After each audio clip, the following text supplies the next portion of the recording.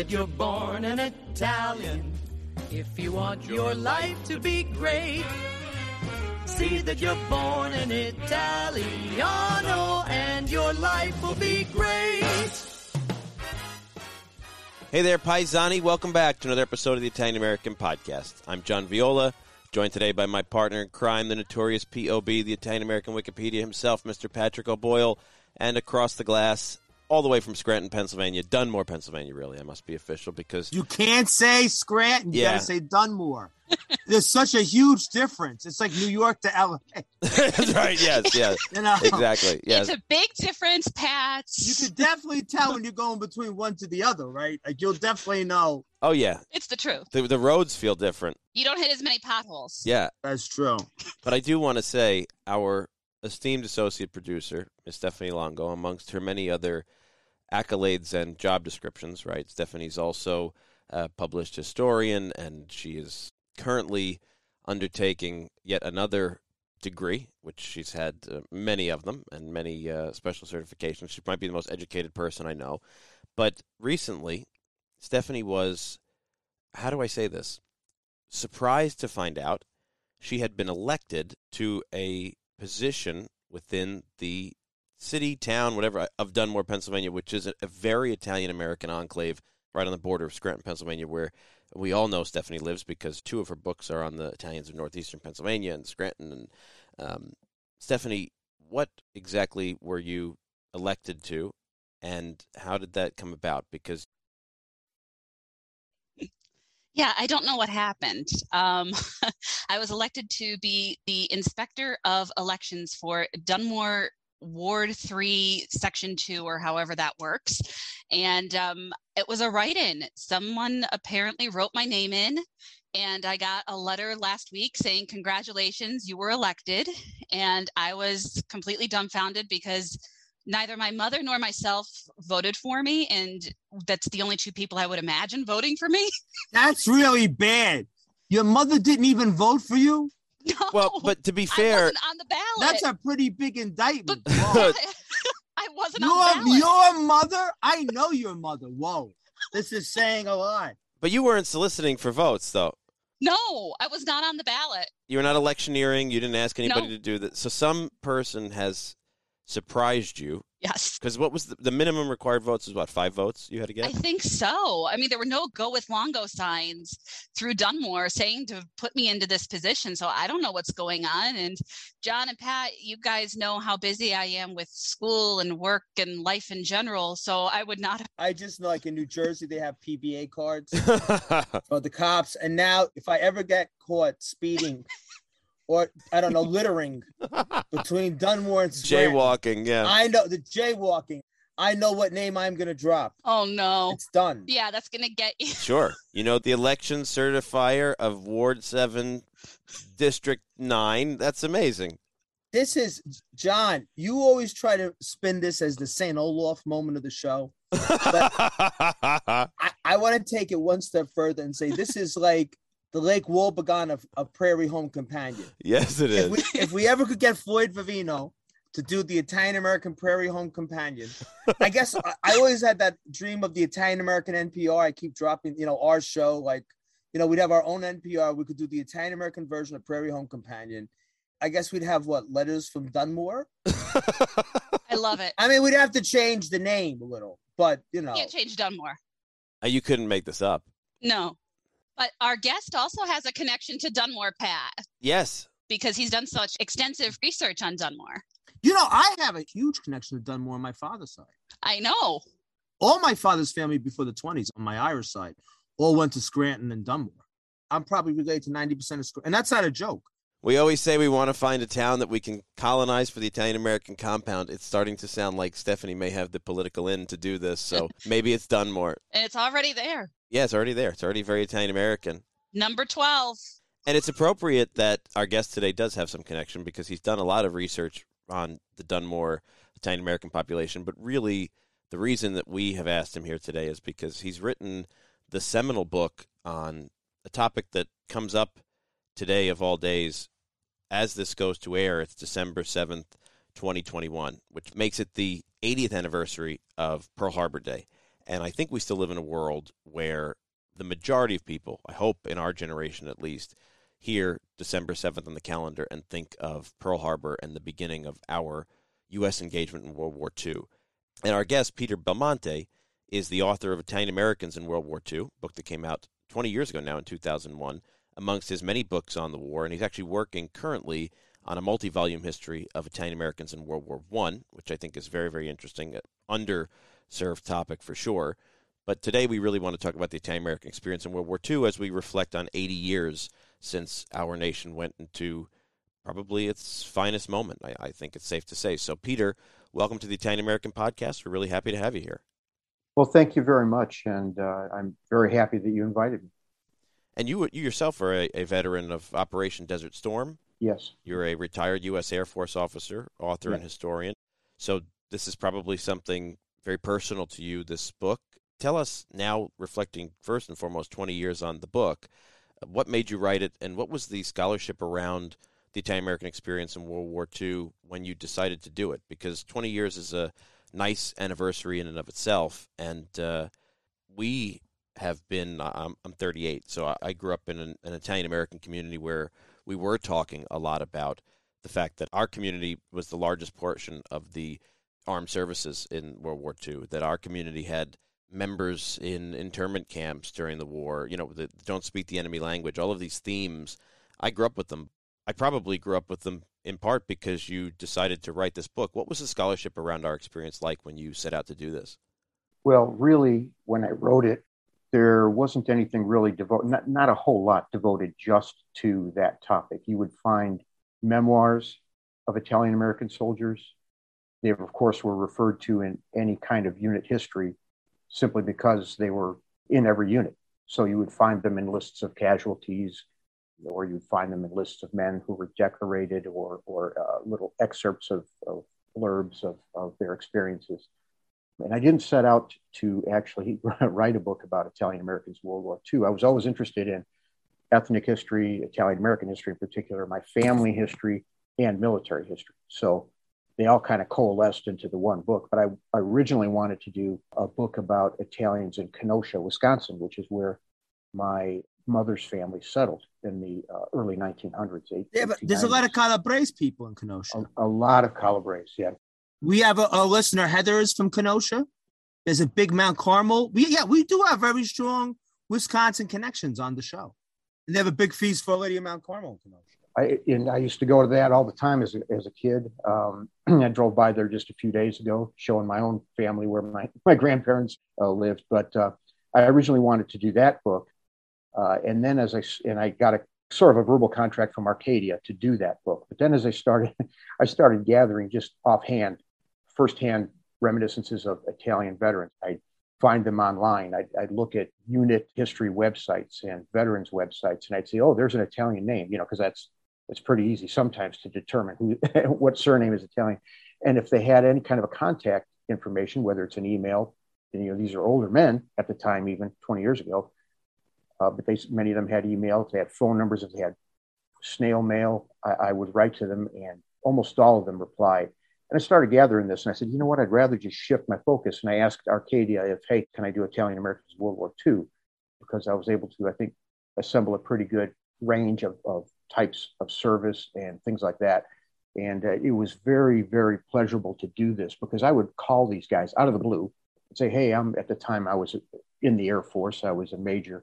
I said, this is Major Belmonte, calling from, wherever I was, and I'm doing this. And I was wondering if I could ask you some questions. And what really surprised me, I'd say, hey, I need a lot of photos for this book. Do you have anything at all you could send me or loan me? I'll take good care of them. I'll copy them. I'll send them back. And they unhesitatingly sent, the precious snapshots and photographs. And, but I think the result is a pretty good cross sampling of Italian Americans. It's not the definitive book on Italian Americans in World War II needs to be done, and it would be much thicker than my book. But it was enjoyable, and I think it was a very good, I don't want to say groundbreaking, but maybe a catalyst for other research. Yeah, I think it's very safe to say catalyst is the right word. I grew up with a grandfather who had served in the war, and all of his brothers and cousins and my grandmother's nephews, and every male in the family that was of appropriate age. And I rarely heard my grandfather speak about his experience, and I think that that's a part of it too. I think that generation came home and didn't really share as much as now we sort of expect our veterans to share and engage and go through a process. And it was only later in my grandfather's life that I would get stories really that my father, who was also a veteran, would coax out of him or had coaxed out of him in their time alone together and would share with us. And, that was sort of my very basic young American from the 80s view of the Second World War, right? The good guys went out, they won this war, came home, and the world was a better place. And it all, of course, starts 80 years ago today in Pearl Harbor in Hawaii, which is still obviously an incredible national monument, one that I've gotten to visit with my wife in our one trip out to Hawaii. It was a very special experience for us. We got to meet a Hawaiian gentleman who had survived the attack and still lived locally. I want to talk a little bit about Pearl Harbor as the anniversary is today, but also because I think it's very telling around the real situation on the ground, the real history. People don't, I think, talk about it now. The narrative is one of sort of, here come the good Americans. But in fact, there was a lot of hesitancy for our country to get involved in a war that was already raging on most continents. If you track backwards to 1937 and the Japanese invasion of China, or 1939 and the outbreak of war in Europe, the U.S. was very hesitant to get involved. And it's only this unprecedented surprise attack that musters the U.S. government, obviously, has to declare war there, and then declares war against Japan. And I think a day or two later, Italy and Germany declare war on the United States. But, we talk a lot on the show about the fact that there was real support throughout the U.S. for Germany and Italy, even before the Second World War and in the early days of the Second World War. There's a huge German-American population, was the largest ethnic group, might still be the largest ethnic group in the country today. Yes, they still are. They still are, right? They German-Americans? still are, correct. And, at that point, many of them were living in parts of the country where they were still speaking German on a regular basis, and they were very attached. There was active chapters. Didn't Lawrence Welk grow up in a community in Wisconsin? I think it was North Dakota. North Dakota? Yeah, North Dakota. Yes. Because I don't know anymore because of Spanish, but North Dakota was one of the states in the country where the second most spoken language after English was still German. Yeah. I think absolutely. it might be third now. But yeah, they were all German speak. Yeah. Lawrence Welk grew up in this country being I guess you'd almost say monolingual German speaker until he was of age. We talk a lot about the camps where the Italians and the Japanese were brought during World War II. Here in northeastern Pennsylvania, because of the heavy German population, there were actually camps out by Tobyhanna, which you come through when you're coming out from New York to this area. And people don't realize that there was such a big German population, and some of the Germans were actually brought in as well. And that's like a hidden part of World War II history.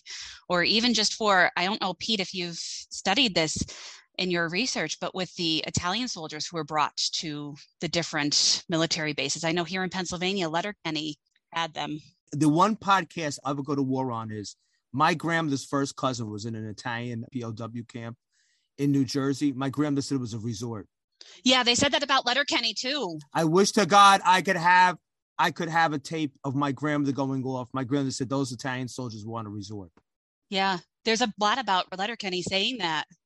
But I mean, I think that when we get to the later phases of the conversation around the actual war, and we have POWs coming over from Italy, Germany, we have Italian Americans or resident aliens who are being put into camps, obviously, in the early phases of the war.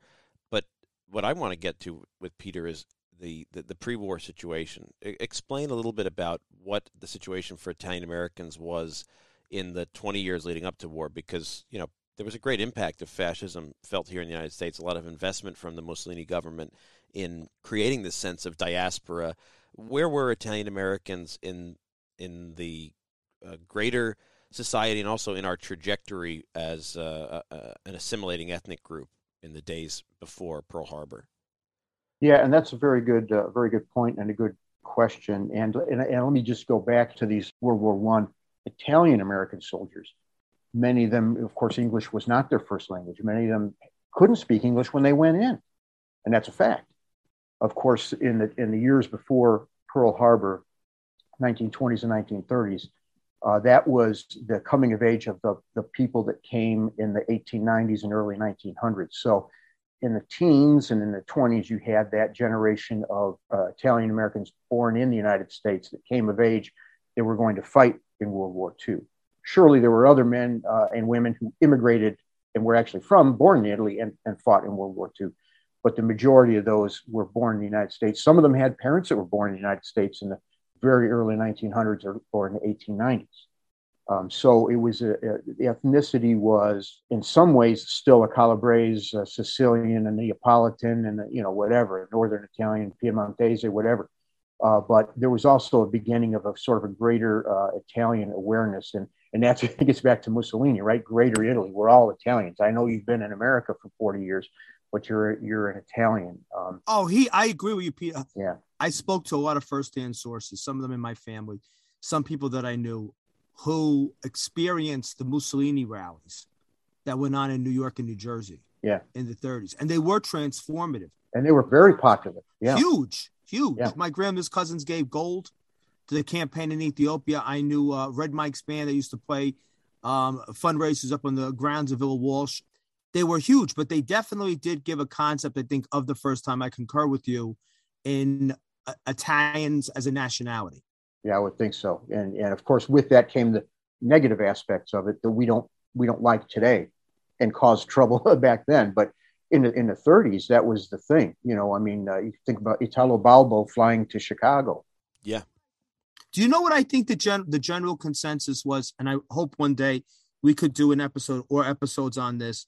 I think the huge attraction to Mussolini was that the Italian Americans, the Italians who were born in Italy, had immigrated here, thought that he was going to be able to transform the country into a modern country. Roads, schools, indoor plumbing. They thought that Italy needed a strong man to kind of get Italy into the 20th century, and he was the guy to do it. Yeah. Let's jump into Peppa's world of play. Look for spring flowers, hunt for muddy puddles, and bravely explore exciting places with Peppa playsets. Peppa Pig. Inspiring kid confidence.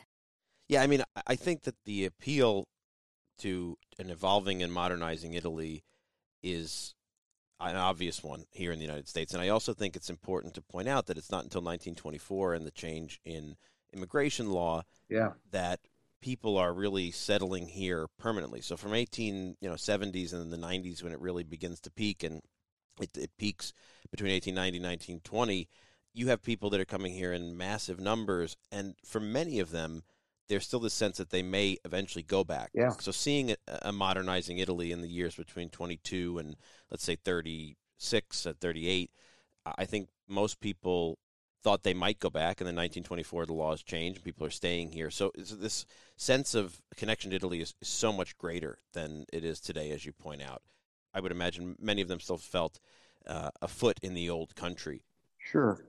Yeah. And many Italian-American veterans of World War I went back to Italy. Many of them became citizens during their service in the American Army in World War I and went back to Italy. Some lost their citizenship. And if you look in the Pennsylvania archives, you'll see many Calabrese who filled out their forms for Pennsylvania Veterans Bonus in 1934 who were in Italy and had the American Legion branch in Italy certify their service. There was an American Legion branch in Italy after World War I, and it was active even through World War II. Now, that boggles my mind that you have an American Legion. Yeah, I have some of that in my own records. Yeah, there you go. Italians and Hungarians, or is Italian and Slovaks? I think Italians and Hungarians had the highest rate of return of any immigrant group. Yes. Wow. Yeah, no doubt. So you have this assimilating community, the first generation of people born here now, many who have come over like my grandfather as young kids in the 20s, 30s. And then on December 7th, 1941, as the U.S. has sort of tiptoed around its involvement and sort of, balanced, right? Because you have the Lend-Lease Act, you have kind of support, even though we're a neutral country, for the British, and at least in terms of supplies and resources. But December 7th comes, and the entire nation, I think it's safe to say, is rallied around the idea that no matter where your background is from, we are now a country at war with the Axis powers. And like I say, Japan clearly declares war on the United States, and then a few days later, so do Italy and Germany. So let's talk a little bit about the Italian-American experience during the subsequent 3.5, 4 years that will make up the experience of World War II for our country. First and foremost, let's talk about the experience on the ground for the men and women who serve, because obviously there are men and women serving, and then for the home front, the people that are still here. Tell us about the numbers of Italian Americans that served, some of the famous stories that have come down, like John Basilone, maybe you could speak about, and kind of what the general experience was, if there is one. Probably there's no typical Italian-American experience. It probably would have been more a typical American soldier, sailor, airman, Marine experience. Of course, numbers, I've heard 1,500,000, 1,700,000. If we look at a total of about 14 to 16 million servicemen and women, maybe about 10%. I don't think, and this goes back again to World War I, I don't think the government kept exactly those kinds of records. Certainly they kept track of where a man or woman was born, but I don't think they tabulate. I may be wrong in this. I've never seen an actual tabulation of, gee, we went through and we asked the servicemen, do you consider yourself Italian American, Spanish American, Hungarian, whatever, and here's the results. But I don't think we're wrong if we say about 10% in World War II were of Italian American descent. And there again, you have another question: what's an Italian American? Somebody's somebody's parents were born there. Probably for a World War II veteran, it would have been a few who were actually born there, the great many who had probably both parents or at least one parent born there, and several who had maybe grandparents born there who came. I heard it said many times, the boys left as Italians and they came home as Americans. That's probably true, yeah. And I think that the greatest thing that the war did in the sense of our I'll say Americanization, integration, is the fact that it showed the rest of Americans who we were. Yeah. Yeah. And I think that all these, if you had some kid from Oklahoma or some kid from Texas or some kid from New Mexico or a kid from North Dakota, the first Italian American he met was the kid in the unit with him in World War II. And I think that if you take the Joe DiMaggio Life magazine interview, that's like the very late 30s. It's like 1939, 1941. It's a caricature. It talks about, Joe DiMaggio, he's not all that bad. He prefers Chinese food over Italian food. Right. And it talks about like the smell of garlic and all this other stuff. But then if you take our presence in media after the war, it's Jimmy Durante and Frank Sinatra and Dean Martin. We became cool. And I think if you look at, Mr. Bacicaloop, that's in the Abbott and Costello films. And if you look at, was it Mr. Monicati, who's in Jackie Gleason, The Honeymooners? Yeah, Mrs. Manicotti. Mrs. Monicati upstairs. I think that all of a sudden, the golden age of Italian American media, American presence in the media comes out. These guys, when they're in their 40s, Topo Gigio was on Ed Sullivan. Yeah. And I think a huge part of that is, even for the guy who's in North Dakota, he remembered Tony from New York or Frankie from Boston. Right.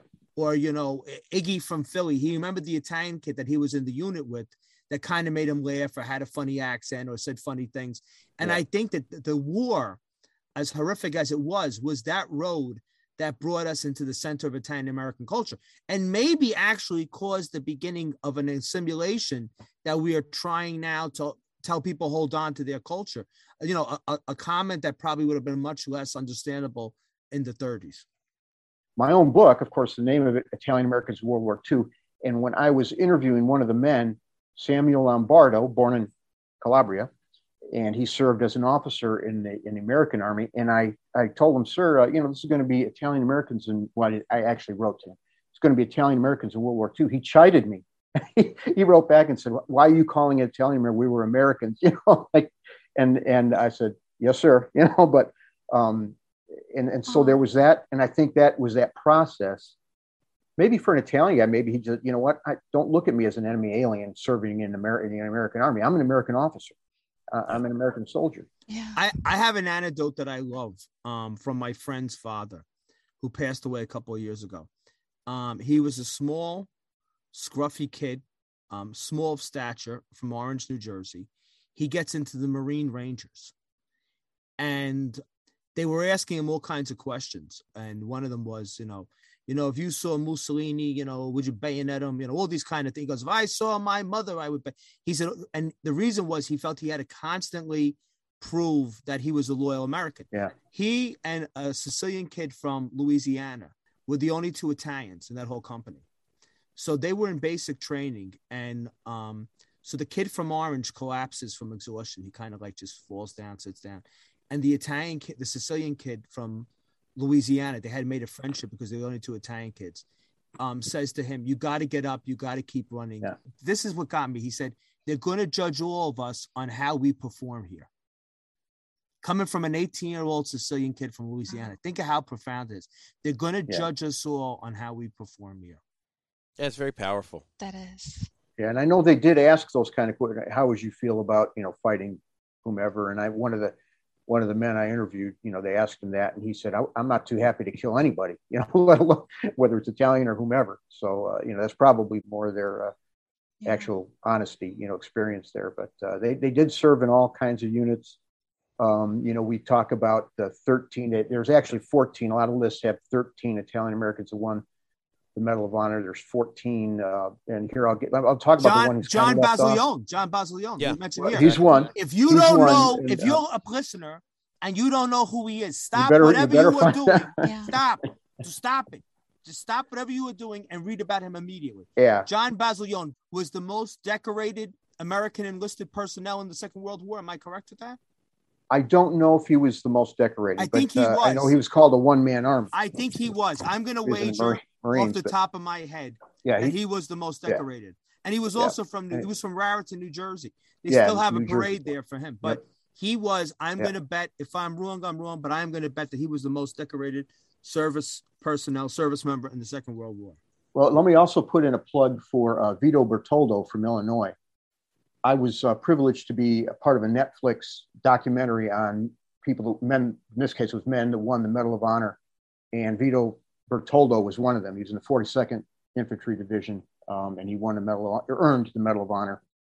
And he's another one. He was another sort of a one-man army for what he did. And I won't get into the whole thing, but watch the Netflix special. You'll see me on there. But we have Gino Murley here from Peckville, Pennsylvania, and I became very close friends with his late wife, Mary, as well as his sister, Emma, when I was doing the research for my own work.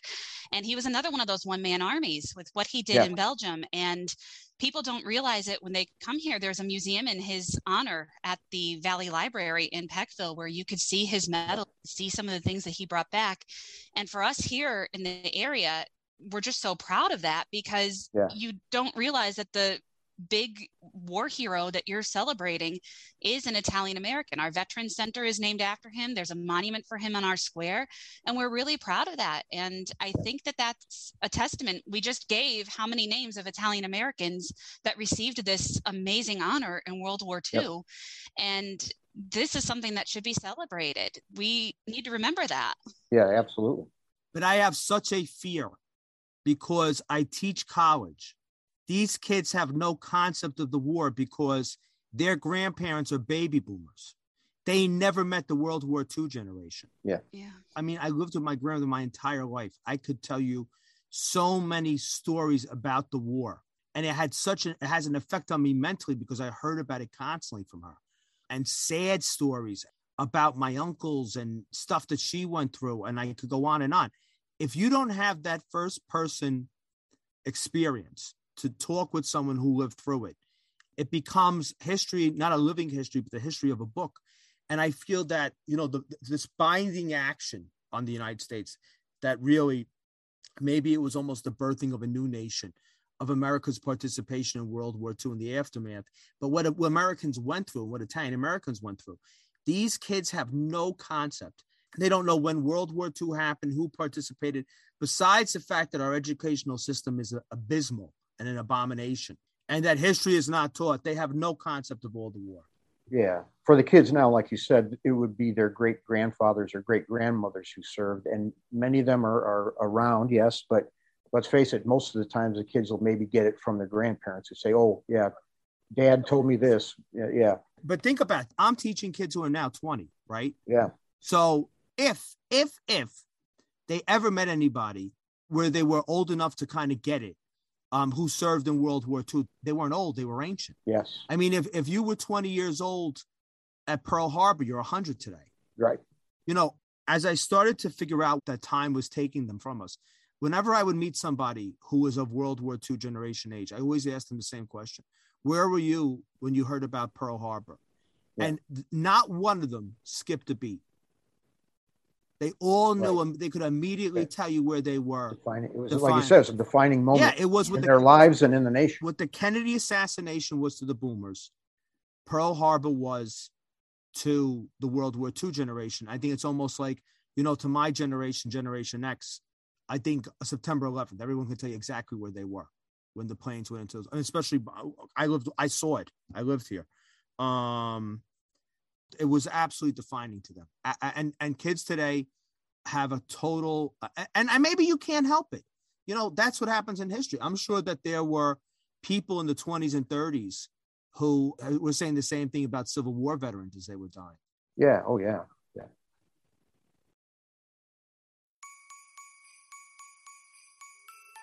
This holiday season, love and laugh with Mediaset Italia. Just in time for family gatherings and festive spirit, Mediaset has brand new shows and familiar favorites, including Laugh Out Loud with hosts Claudio Bisio and Vanessa Incontrada on Italy's most beloved stand-up comedy show Zelig. New editions are airing Thursday, December 26th, 28th, and 30th at 8:35 p.m. Eastern Standard Time. New drama Wednesdays at 8:35 p.m. Eastern Standard Time with Storia di una famiglia per bene, where teenagers Maria and Michele fall madly in love, only their families are huge rivals. And who doesn't love pranking celebrities? Italy's brightest showbiz stars get hoodwinked on Scherzi a Parte, Tuesdays at 8:35 p.m. Eastern Standard Time. Plus, we have all your favorites: Le Iene, Grande Fratello VIP, Verissimo, Uomini e Donne, and Amici.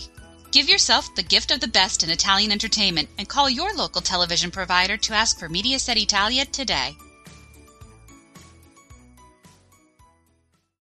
Well, I think it's interesting, too, because if you talk about the Civil War, right? The Civil War had in many ways faded in popular consciousness until the 100th anniversary celebrations in the 60s kind of built an industry around it. And you had, you know, all of these different public events and merchandise and things like that. And, you know, kids that had grown up playing with little World War II toy soldiers or cowboys and Indians now were buying plastic play sets of the Civil War. And so, you know, you wonder where this concept of World War II will evolve over time for younger generations. You know, will we see? I think that the civilian military gap post Vietnam makes it a lot harder to imagine kids 20 years from now, when we look back at the 100th anniversary of World War II, going out and buying, you know, World War II play sets, right? I think we just have a different approach to this stuff now as a society. But I do think growing up in a family where, you know, we ate macaroni every Sunday with my grandfather who had served or his brothers who had served and things like that, we have a different approach to this. It is more definitional to who we are than any subsequent generations that are going to come. And I think, Pat, you make a great point. You know, you always say something when we talk about the Civil War that I find interesting. You know, going into the Civil War, people referred to the United States The United States are. The United States are a collection of different independent polities, and afterwards the United States is. It's this one country. And I think you say very wisely, World War II is sort of the cradle of a new America, of a global America, right? America engaged in the world. You know, we forget how isolationist this country was prior to World War I, and how much even more isolationist it was prior to World War II. You know, you've got a whole America First movement going on, a lot of resistance, you know, Charles Lindbergh and all this stuff. So America as a nation, thinking of itself as a global player and participant, obviously comes out of World War II as the leading global superpower, even during the Cold War. It's interesting to talk a little bit about the home front experience and what it did for our Italian-American community, as Pat points out, this ascendancy and this acceptance, because let's not forget, even though, somewhere near 10%, the largest portion of the armed forces is Italian American, and people are meeting Italian Americans for the first time. You also have a good portion of the theater of war going on between the invasion of Sicily and the march up Italy. So you have a lot of people of all different backgrounds who have some familiarity with Italy for the first time, who have a memory of service there and have interacted with Italians and have seen Italian Americans in their unit interacting with Italians. My grandfather, the one story that we always tell in my family is his service through the invasion of North Africa, Sicily, and then Italy, and goes fighting through his own hometown. And a lot of people had that experience.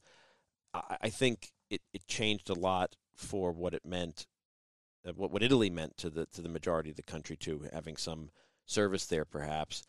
Let's talk for a moment about the difficulties that were faced. We've talked about it on the show before, the internment of Italian Americans during the war, enemy aliens, particularly this, what's become a very popular, image of the home front experience, which is don't speak the enemy language.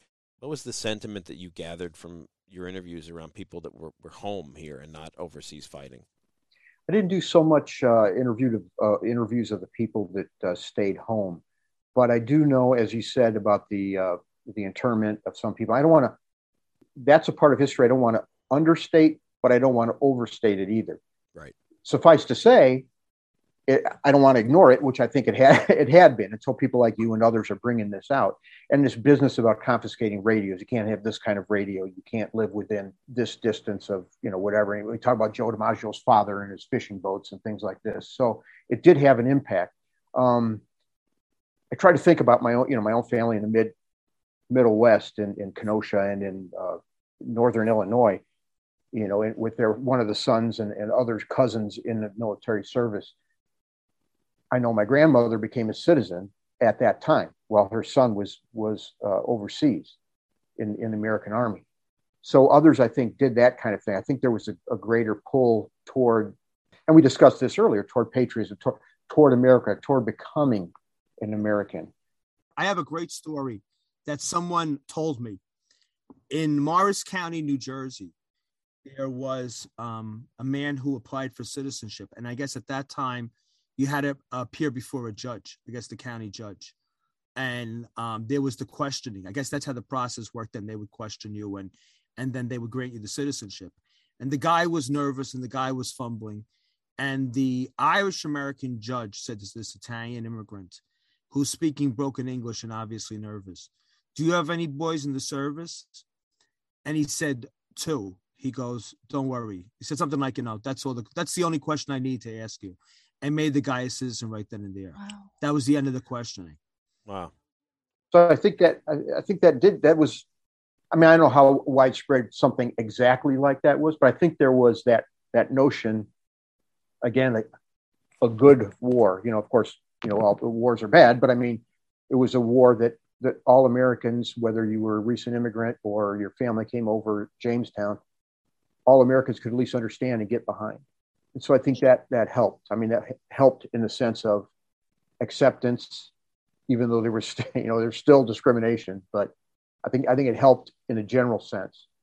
I'm going to jump in with a tiny story as well. So my grandfather fought in World War II, and it was something that he was extremely, extremely proud of, to the point where he did not request to be buried with my grandmother when he died. He actually wanted to be buried in the veterans plot in our local cemetery, but to the point with the citizenship, he got derivative citizenship because my great-grandfather had already declared American citizenship when he got here.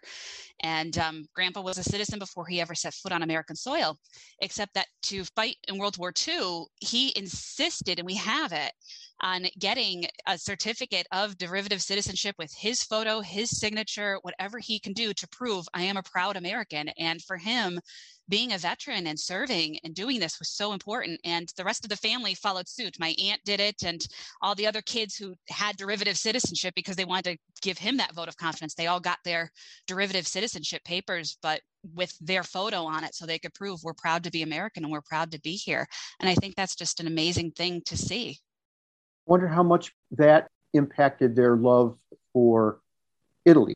I think many people were torn. I was born there or my parents were born there, but I'm here. Grandpa was I don't extremely know. proud. I mean, I would not be here with you today if it wasn't for my grandfather. I will say that right now. His Guardier's heritage to him was the most important thing. But we found out that he actually fought my great uncle who stayed behind in Guardia. Wow. He ended up serving for Italy. And obviously at that point they were enemies, and his brother was on the enemy side. And I wish that my grandfather was here so I could ask him, how did that make you feel? And when Uncle Angelo finally made it to the United States, they never really were close. And I wonder if that had something to do with that, because my grandfather felt this very strong tie to both countries, where I'm Italian, I'm Guardier's, I'm going to be that until the day I die, and I'm going to love it for forever. Yeah. But I'm also American, and I'm very proud to be American. And like I said, he insisted upon being buried with the veterans and not with my grandmother, because that was something so important to him, that he served this country. And you have to wonder, how did he treat his brother, and how did he feel about that when they finally did reunite in the 1960s, when Uncle Angelo did make it over here? And what was the feeling? From what I understand, all the Americans on that end of it, the ones who are already here, they weren't that close to him for it. And I have to wonder, is it because he fought the other side in World War II? That's the big crux of the Second World War experience for us, right? I mean, World War I being what it is, it's still one in which, I collect all this stuff, right? So you see all these postcards and posters of Italian soldiers and American soldiers, and, welcome to the struggle together, and united for liberty. And, Italy's an ally, and here Italy's the enemy, or at least one of the enemies. And you have soldiers fighting through their own hometown against their own family. You have this battle for the liberation of Italy, and this sense of saviorism, I guess, the U.S. going in and saving Italy and saving democracy there and liberty there. And so I think there's an unprecedented experience, because, German Americans on the average, Japanese Americans share in this with us, in where they were in their trajectory. I think German Americans are far more accepted and assimilated at this point, and had been through a war against Germany 20 years earlier. Because World War I broke them. Exactly. Yeah, exactly. So for us, I mean, maybe if you compare the German-American experience in World War I to the Italian-American experience here in World War II, there's that overlap. But, yeah, I think this is unprecedented for us, and a very unique social experience that does recreate America and recreate the Italian-American experience. I've always said the Italian-American community that goes into World War II is 180 degrees different from the one that comes out of it. I do want to mention, some of the kind of historical trivia we talk about. I notice we've said many times the servicemen and women. We're seeing much more equity when it comes to research around the role of women in the Second World War, both overseas and on the home front. The sort of piece of little fun trivia is the model and basis for Rosie the Riveter, I believe, was an Italian American, if I'm right. I don't remember the name. I think that's correct. I don't remember You're the right. name either, but I think that's right. Yeah. Steph, you've done a lot of research on the role of women and Italian American women in World War II, correct? I've done research on women in World War II. My Aunt Louise, who's coincidentally buried next to my grandmother, we found out just on a lark on genealogy.com that she was a member of the Women's Army Corps during World War II. And nobody knew this. She died in 1949. My mother was 1 year old, so she clearly didn't know. And since I found that out on genealogy research, I've come to just such a different appreciation of Aunt Louise's story, and learning, she enlisted, she went and did this, she went through basic training. I believe she was in Georgia when she had her training, and I didn't know this. This put such a different perspective as to who she was as a person. And I ended up reading this woman's diary, and she was a woman from Alabama that also served in the WACs, the Women's Army Corps. And she wrote a diary about the experiences just through the training and through everything. I mean, these women did so much for the country, and it's kind of a hidden history if you stop and think about it, because women's role in World War II isn't discussed as much. And to see what they've done, right now we're trying to get enough of information on Aunt Louise so we could get a military designation on her gravesite. They didn't do those at the time. You got my grandmother's best friend growing up, who lived upstairs from her, who was Barres, joined the WACs, the Women's Army Corps. My grandmother always got a kick out of the fact that she joined the WACs. But I'm going to tell you why they were that way. those girls who joined the WACs because they were not in combat always felt that they couldn't take any credit for anything because what they had done was so insignificant in their opinion compared to the guys who were in combat and came home messed up, missing limbs, crippled, blind, lost their lives. And I think it was almost like survivor's guilt. They were part of the military, but because they themselves had not seen combat, they had this feeling of, what am I to say what I did during the war when these guys were in combat? So I think that is why, even like I said, from Amoya, Francie Amoya, my grandmother's best friend, that's why there was this kind of, well, we were only doing so little. You know, we were doing nothing compared to what the boys were doing. So I think that's why there was a self-deprecation on their end. I think you're right, Pat. Those women just had such a sense of what they had done was so little compared to what the boys had done. And they went in because they wanted to see their brothers and their boyfriends and their cousins come home. And they wanted to do whatever they could do to make sure that happened. Anything they could do. Yeah. Every one of the women who served were volunteers. Yeah. Yeah. Of course, they weren't drafted. And that goes for even in volunteer positions, maybe Red Cross. And I guess harkens back to World War I also. Salvation Army, Red Cross, these kind of things that help soldiers.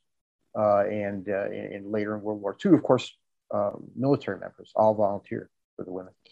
If you read this woman's diary, and if any listener is interested in checking it out, send me a message and I will make sure that I have the book title for you.